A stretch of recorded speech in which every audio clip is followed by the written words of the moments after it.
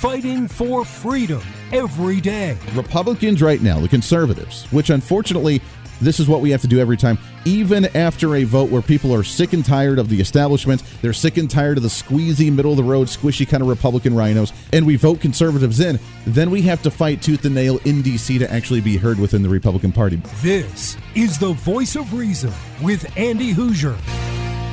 Hey, darn right it is. Welcome into the Voice of Reason. I'm Andy Hoosier. We are broadcasting live in a special place for the day today, as we are not in Wichita, Kansas. But yes, we are broadcasting live down at the southern border, broadcasting out of McAllen, Texas. The Voice of Reason is coming to you loud and proud. So welcome into the program. Great to have you along for the ride today. And boy, do we have a lot to talk about today. So first off, yes, made it down here nice and safe. It is extremely hot with 100-plus degree temperatures across the state of Texas, and I have been doing my best to try and stay nice and cool because, as you know, I struggle in those hot temperatures. But nonetheless, I am excited about all that we're doing down here in partnership with the Americans for Prosperity Foundation, and I appreciate them more and more for allowing me to come down and do this with them. The flight, although it is going into 4th of July weekend, actually not too bad on a Wednesday when we were flying through.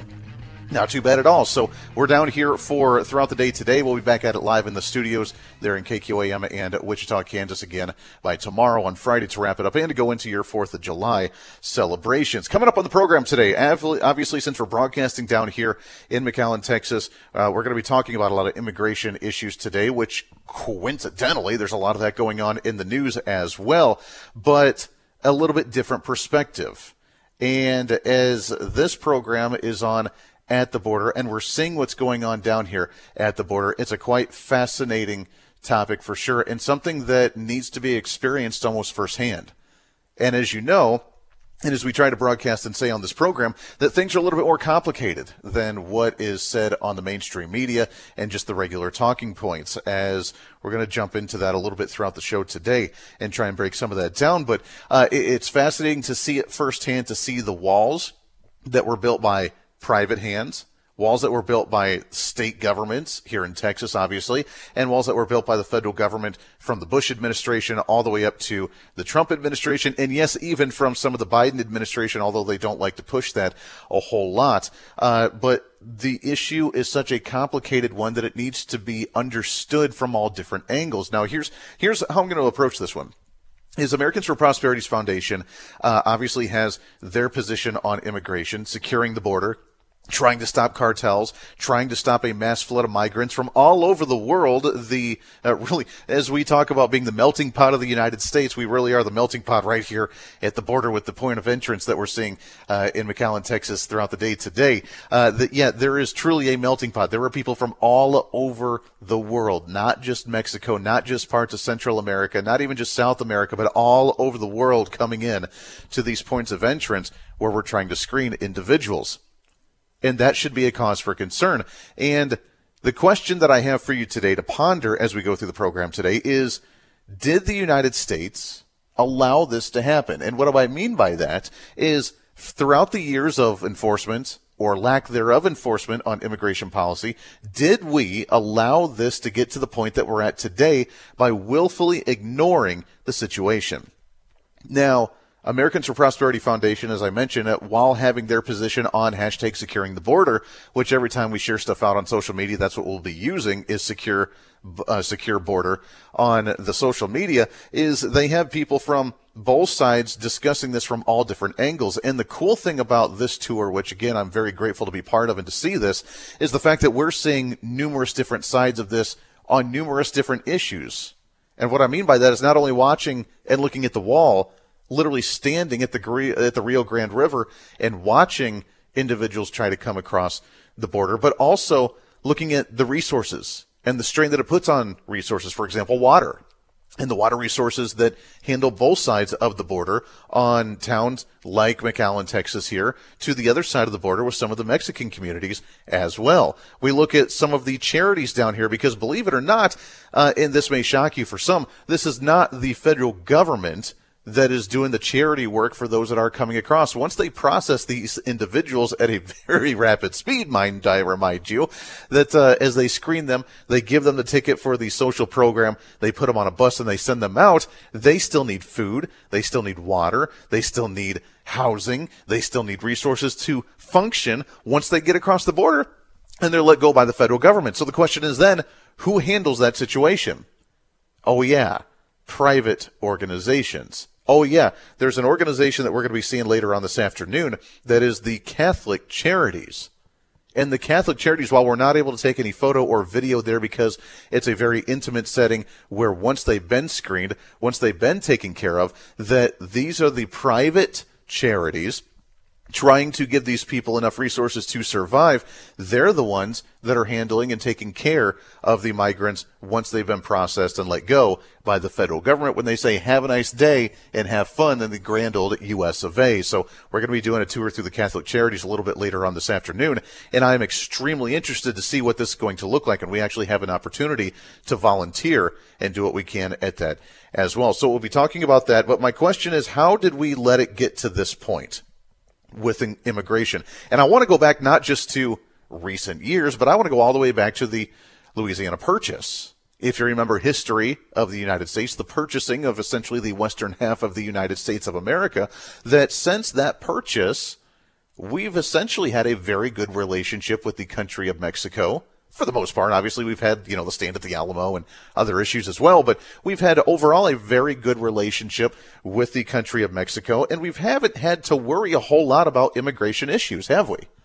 Overall, it's been people go across the border for work, and by the way, that's still happening here.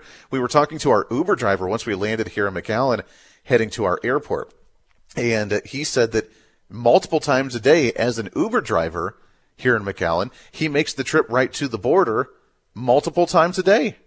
And we asked him why, and he said because there are people that live on the other side of the border that come over here to work and vice versa. And as an Uber driver, he takes them to and from that border, essentially still allowing a relatively open border policy for people to transport back and forth. Now, that's the type of open border that's not necessarily a bad thing now, is it? If people are traveling back and forth from work, just kind of like crossing state lines, if you live in a town that's right on a border between, Kansas and Colorado, of Illinois and Indiana, of any whatever state where you live on that border and you cross back and forth, that's a normal thing that happens, and that's reasonable and acceptable when it comes to policy here as well, when it comes to the country of U.S. and Mexico as well. But we've had this issue where we've been able to have this relationship decently until about, probably the last 20 years in U.S. politics, where it became a sensation and a focal point in U.S. politics. Because we didn't enforce it for so long of making sure we check papers, making sure things are running smooth. It's just been, we go across the border, we do our deed, we come back, that now it's become so politicized that it's become the issue, but we've been so laxated on the issue for so long that now, are we seeing a problem that could have been prevented because we looked the other way and ignored it for so long? And now that it is becoming an issue, then now it's being, of course, politicized by the other side of the aisle that loves to take hold. Never let a crisis go to waste, remember? Where they have an agenda. They're allowing cartels to come in. They're allowing the drug trafficking, the human trafficking, more so than we've ever seen before. And now we have an issue that's very difficult to actually contain. Now, I want to tie this into the headline that actually we saw just yesterday that ties in beautifully here with the U.S. Supreme Court. And if you remember from a few weeks ago when we've talked about immigration and what the Constitution actually says about immigration policy, and by the way, how the federal government is supposed to be handling immigration based on foreign policy and foreign agents coming into the country, and how one of the few duties states are not supposed to be handling is immigration.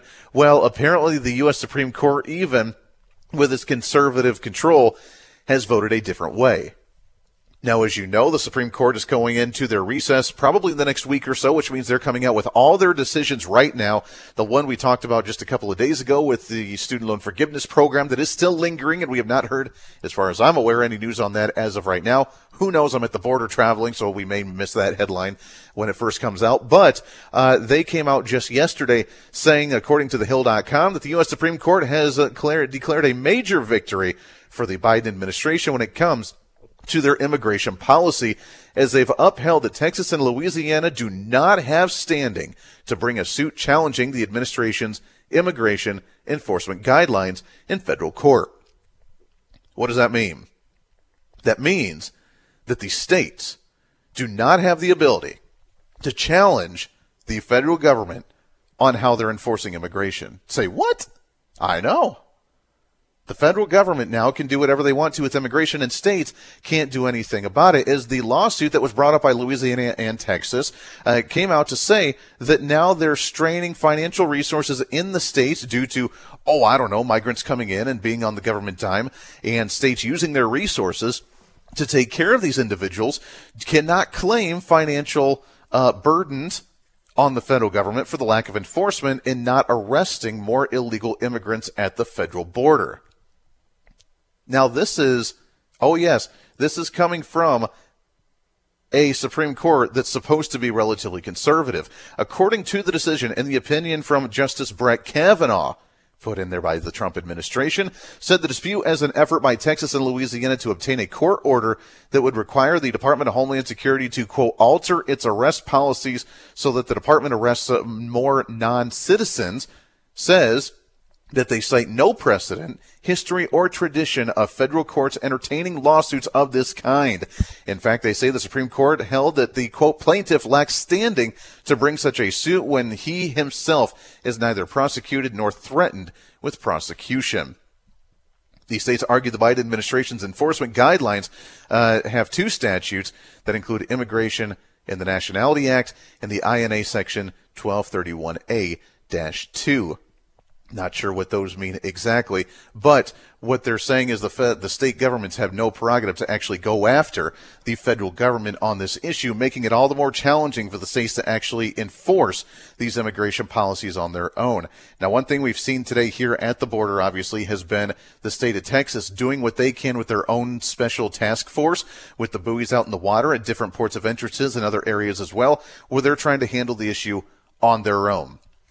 But as we've seen, it's been difficult, and you can check out our social media, which you can find at Hoosier Reason on all of our Facebook and Twitter and everywhere else. We're going to be taking pictures throughout the day and posting them on what we see, including I'm hoping to see those massive lines of immigrants waiting at those ports of entrances, not just the crossings for the trucks and the roads and just going through the open port, but the processing places as well, which we are going to and we'll be checking out throughout the day today, which should be a cause for concern because I'm looking for a couple of things personally. I'm looking for, number one, the nationality of who's actually coming in and why they're coming from halfway across the country to try and claim some type of asylum when that's not the way things are actually supposed to be done. Number two, we're also going to be looking for the amount of people and how quickly they're actually processed through. Because if they are processed as quickly as what they're saying, then we have a bigger issue on hand. And again, the Supreme Court saying, well, federal government, you pretty much have the full prerogative to do whatever you need to do and not have the states harping on you to enforce things on a more aggressive level, to put it at that. So we got a lot to cover today. We got to take a break here right around the corner. When we come back, we'll talk about the strain on some of those resources, what we've seen in the area, and the policies on how this issue has evolved throughout the years when it came to be a major political issue. The Voice of Reason broadcasting from McAllen, Texas. Stay right here.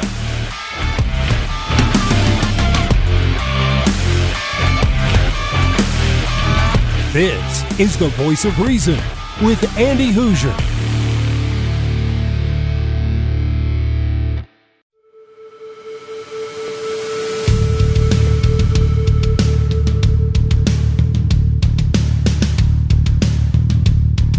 Fighting for freedom every day. This is the Voice of Reason with Andy Hoosier. Yes, sir. Welcome back into the program. It's the Voice of Reason broadcasting from McAllen, Texas. We're hanging out down here with Americans for Prosperity Foundation as they're giving us the grand tour. By the way, there's about 50 to 60 of us on this tour, so we're kind of seeing it in a mass level, and it's interesting for sure. Eye-opening. By the way, this area is beautiful, and I have to admit, I did not realize that there were palm trees in the state of Texas. I was not aware, so that is my fault. I've never been this far south, I got to admit. I've been to Texas one time, and it was nowhere near this far south is Texas. And for those that don't know where McAllen, Texas is, we are at the very southern peninsula tip of Texas, all the way down in the southeast corner, right literally near the wall, which is where we're at throughout the day today. But we're at that very southern peninsula tip. We're like an hour west of the beach, and we see palm trees. And yes, it is extremely hot. And yes, I'm doing what I can to try and survive that extreme heat as well. Hey, real quick, I want to tell you about my friends at Americans for Prosperity and Americans for Prosperity's Foundation.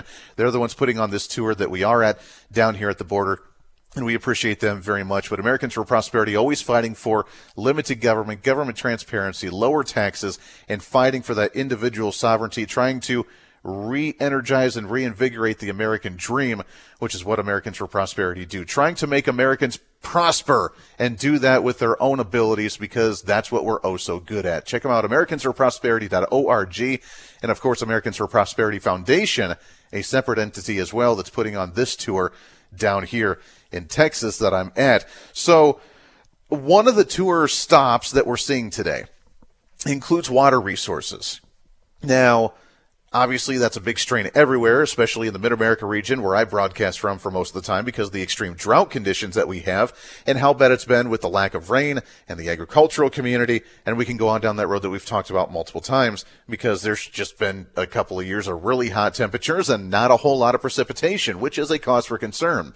But as we see massive, thousands upon thousands of people lined up at ports of entry claiming asylum, claiming that they're here for a refugee status, which, by the way, is not the process of how immigration is supposed to be.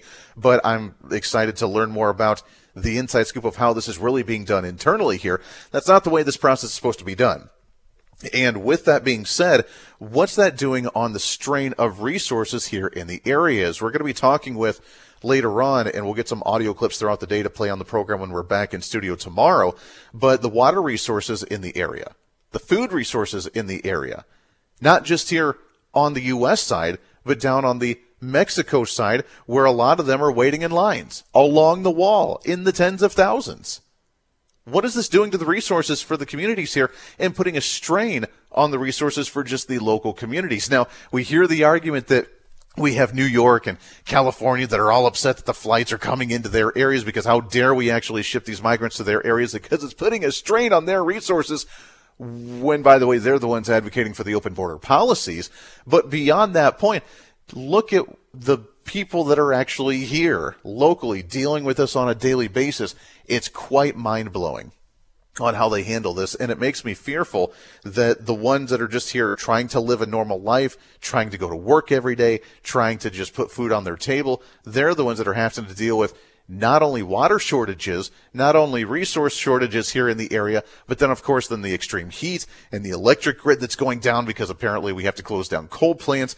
Texas seems to be, as much as I love the great state of Texas, seems to be in a bit of a disarray, or at least trying to handle the issue the best they can on their own, like we just saw with the Supreme Court that we talked about in the last segment, not allowing states like Texas and Louisiana to file lawsuits against the federal government for not enforcing immigration policy, which you would think, if you're not doing your job with a state that has a compact, meaning a contract with the federal government, saying we won't deal with this issue as long as you handle the issue yourself, they're not okay. And the Supreme Court says, no, you can't sue them for that. I know that's their duty. I know that's what they're supposed to be doing.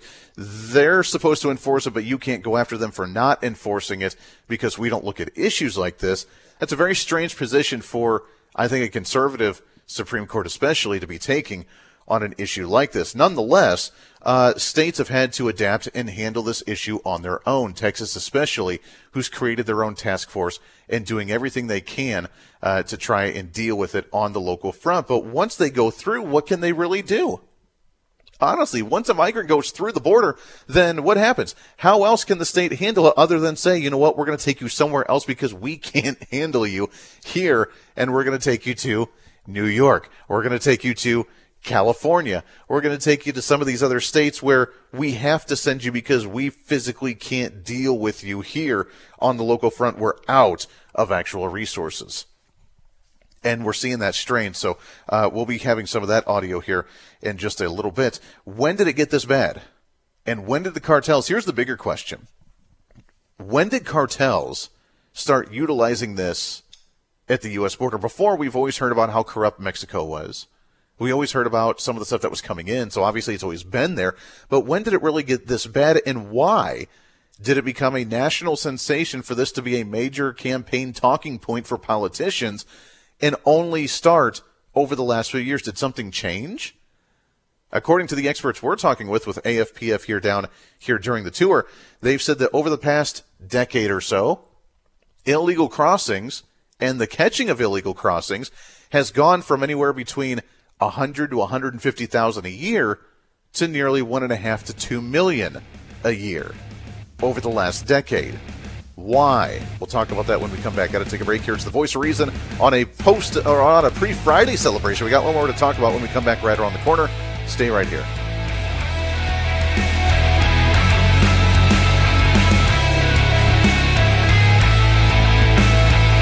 This is the Voice of Reason with Andy Hoosier.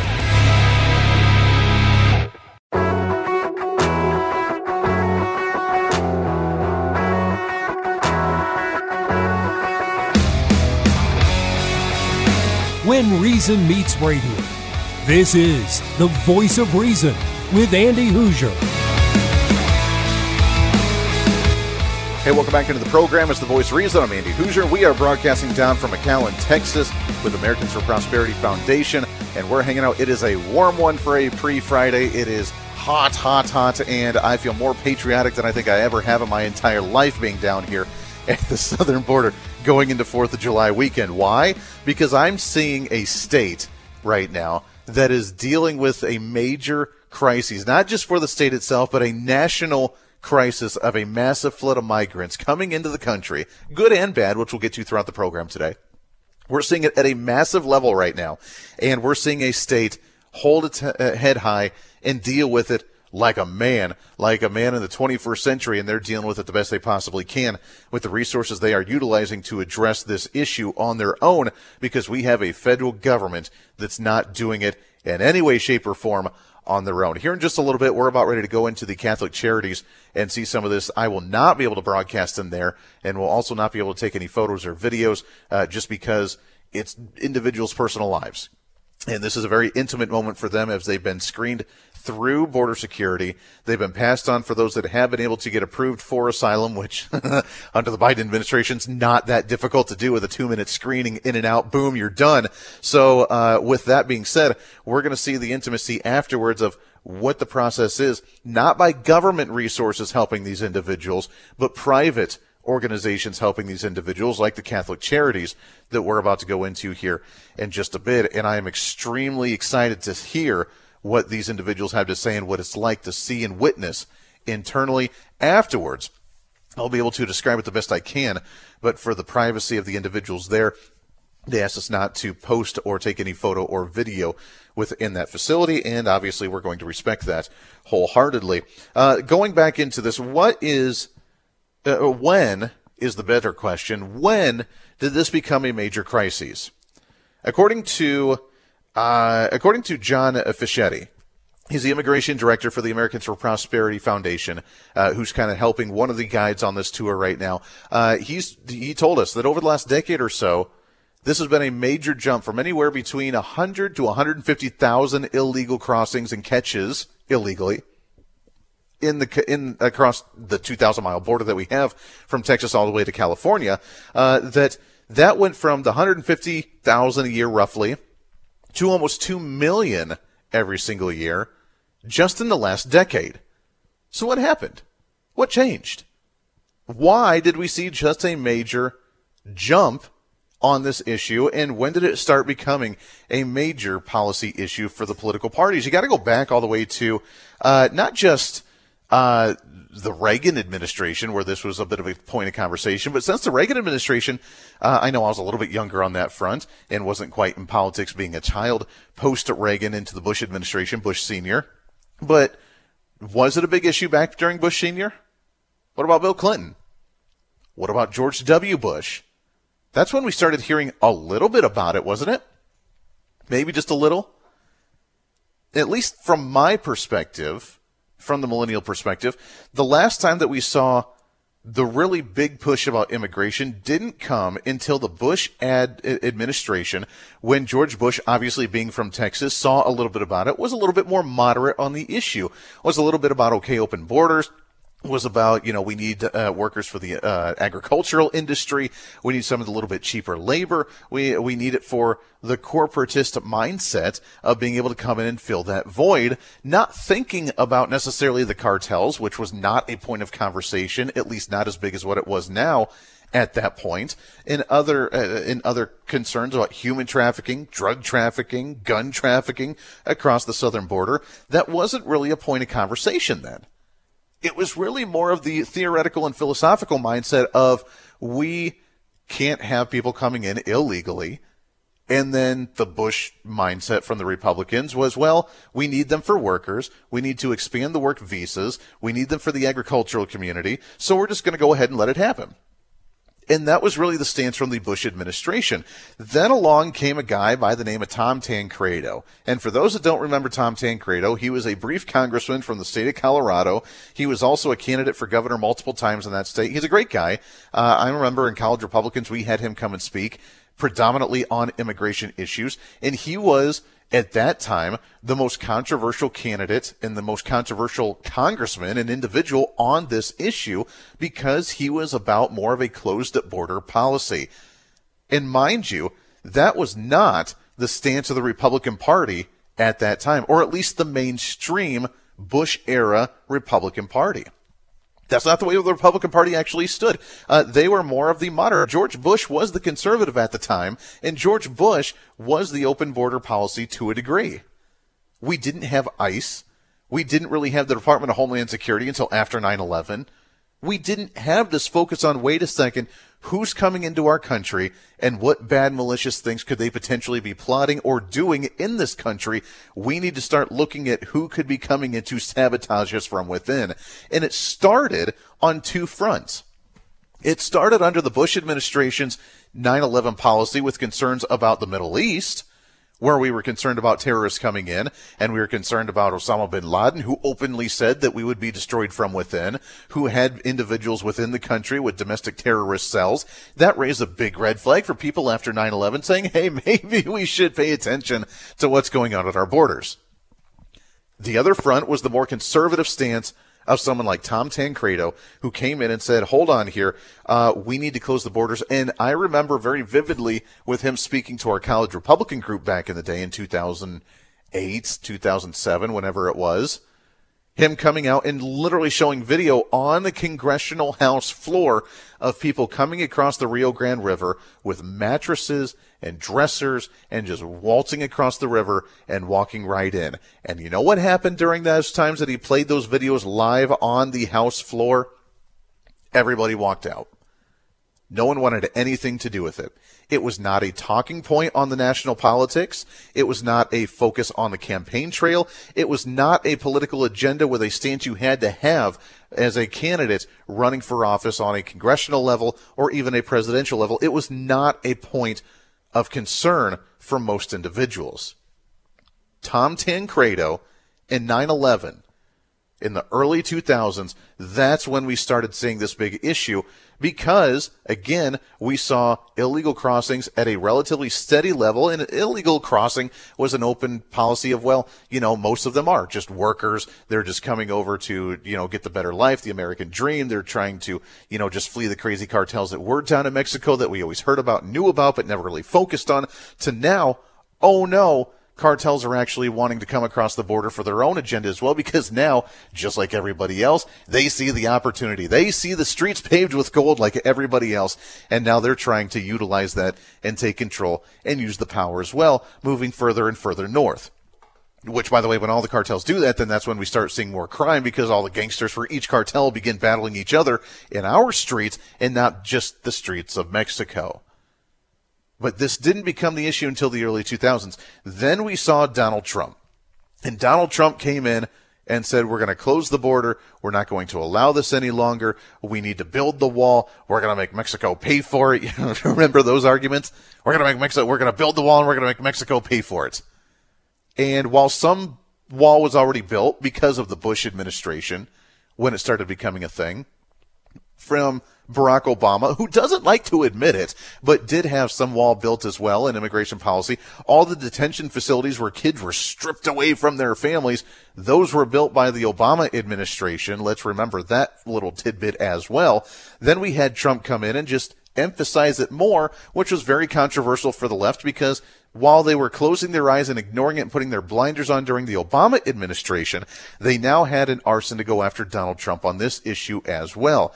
Now, post-Donald Trump, and I say post-Donald Trump in a quasi-fashion because obviously he's still running for president, but in a quasi-post-Donald Trump era, the new platform for the Republican Party has been now, let's use immigration as a major platform, according to AOL.com, where now the GOP orthodoxy has been Trump's immigration policy. Trump's immigration policy, not the Bush immigration policy, not the policy of Republicans of just wanting to make sure you come in legally into the country and have a good relationship with Mexico, not the fact that Democrats have done the same thing but on a little bit more open border policy. No, the Republican orthodoxy. The major Republican platform is now the Donald Trump platform, and because Donald Trump did it, it's really, really bad. Because Donald Trump said it, then it's the most horrible thing on the face of the earth. Even though Bush did it before, slightly. Even though Obama stepped it up and did more of it than even George W. Bush did.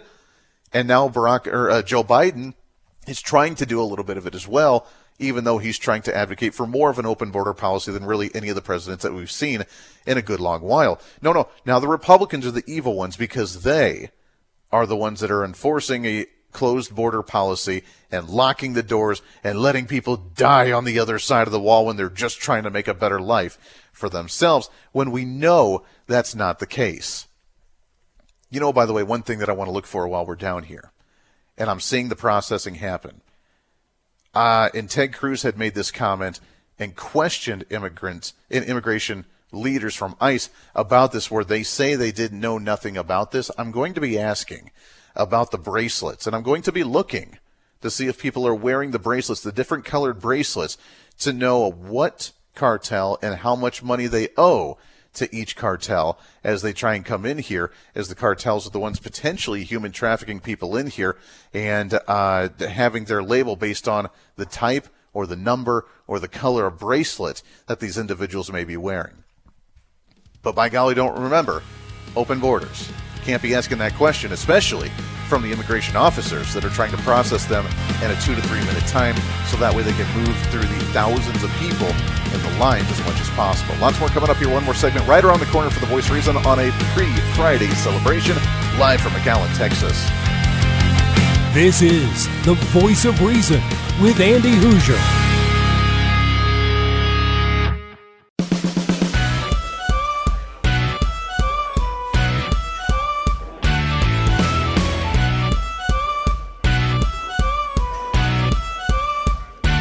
Fighting for freedom every day.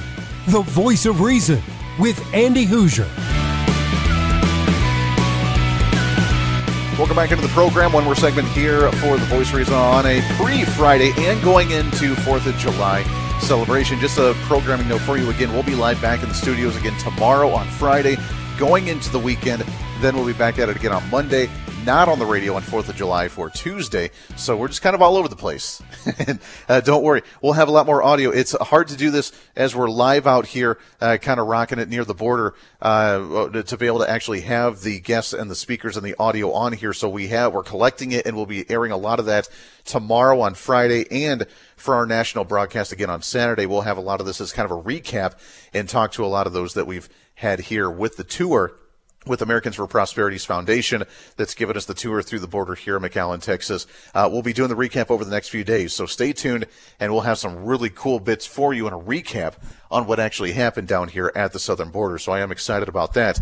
Now that we look at the Republican platform on this issue, and the Democrats have always been so good at, again, labeling and being able to create the narrative and create the dialogue better than anybody else, and before anybody else. They've now labeled the Republican Party as having the platform of the Donald Trump era. And now, because that name's so tainted and damaged and how evil Donald Trump has been, that means that every Republican that enforces any type of or advocates for any type of closed border or enforcing immigration policy or stopping immigrants from just being able to walk in anytime that they want to, we've now been labeled as Donald Trump Republicans.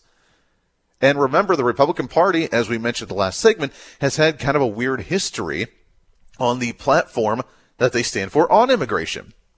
We want to follow the laws, we want to follow the rules, but at the same time, just kind of let things be a little loosey-goosey until they've gotten out of hand. And now we're in a situation where we cannot contain the issue any longer. And that's a bit of a concern for most individuals. Here's what we have to do as Republicans. Is the call to action is, we say this all the time, I don't know, it sounds like a broken record here on the show, take back the narrative. Take back the narrative, because if Democrats have been able to label Republicans as the anti-immigration, hating individuals, the Donald Trump orthodoxy, the Donald Trump policies for the Republican platform, then they now control the narrative, and the media is going to run with it, and the Democrats are going to run with it during election season, and they're going to come after Republican candidates left and right because they think that's going to be the easy way to shut us down and keep the Hispanic vote from going Republican. And I'm here to tell you that unless we change that narrative, it could work. And it's very easy to do so. It's not like it's a big challenge for us.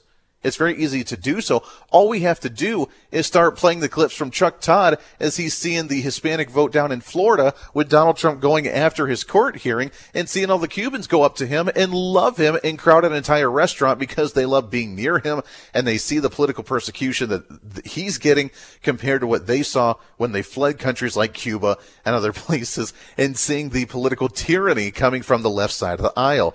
All we have to do is go back to the family values that Republicans uphold with their faith and with the founding that we have with our three principles of conservatism, which is life, liberty, and private property. And we have to just show up to the Hispanic community everywhere across the country, whether it's Mexican or whether it's Puerto Rican or whether it's Cuban or Venezuelan or Dominican or whoever's here. All we have to do is show up and talk about those issues.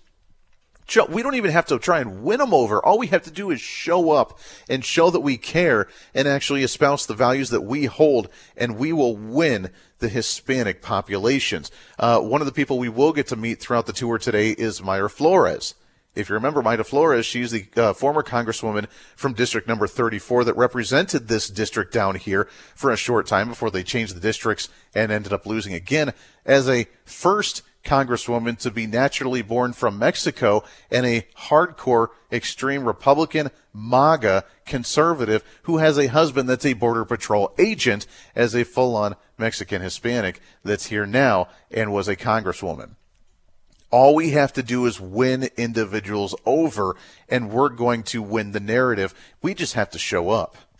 And when we show up and we take back the dialogue and we tell them exactly what we really stand for and how we believe in the family values and we believe in the limited government and how we believe in the American dream and how we want to fight back the cartels, which is what they fled from, and how they want to come here in a legal way to come and try and make a better life for themselves and make the immigration process easier. When we do that, then guess what? We're going to win the day, and we're going to take that narrative back from the Democrats. That does it for us today. We're going to be back at it live back in Wichita, Kansas tomorrow. Until then, we're going to enjoy the rest of our tour right here in McAllen, Texas. This is the Voice of Reason. I'm Andy Huser. Everybody have a wonderful afternoon. We'll see you on the radio.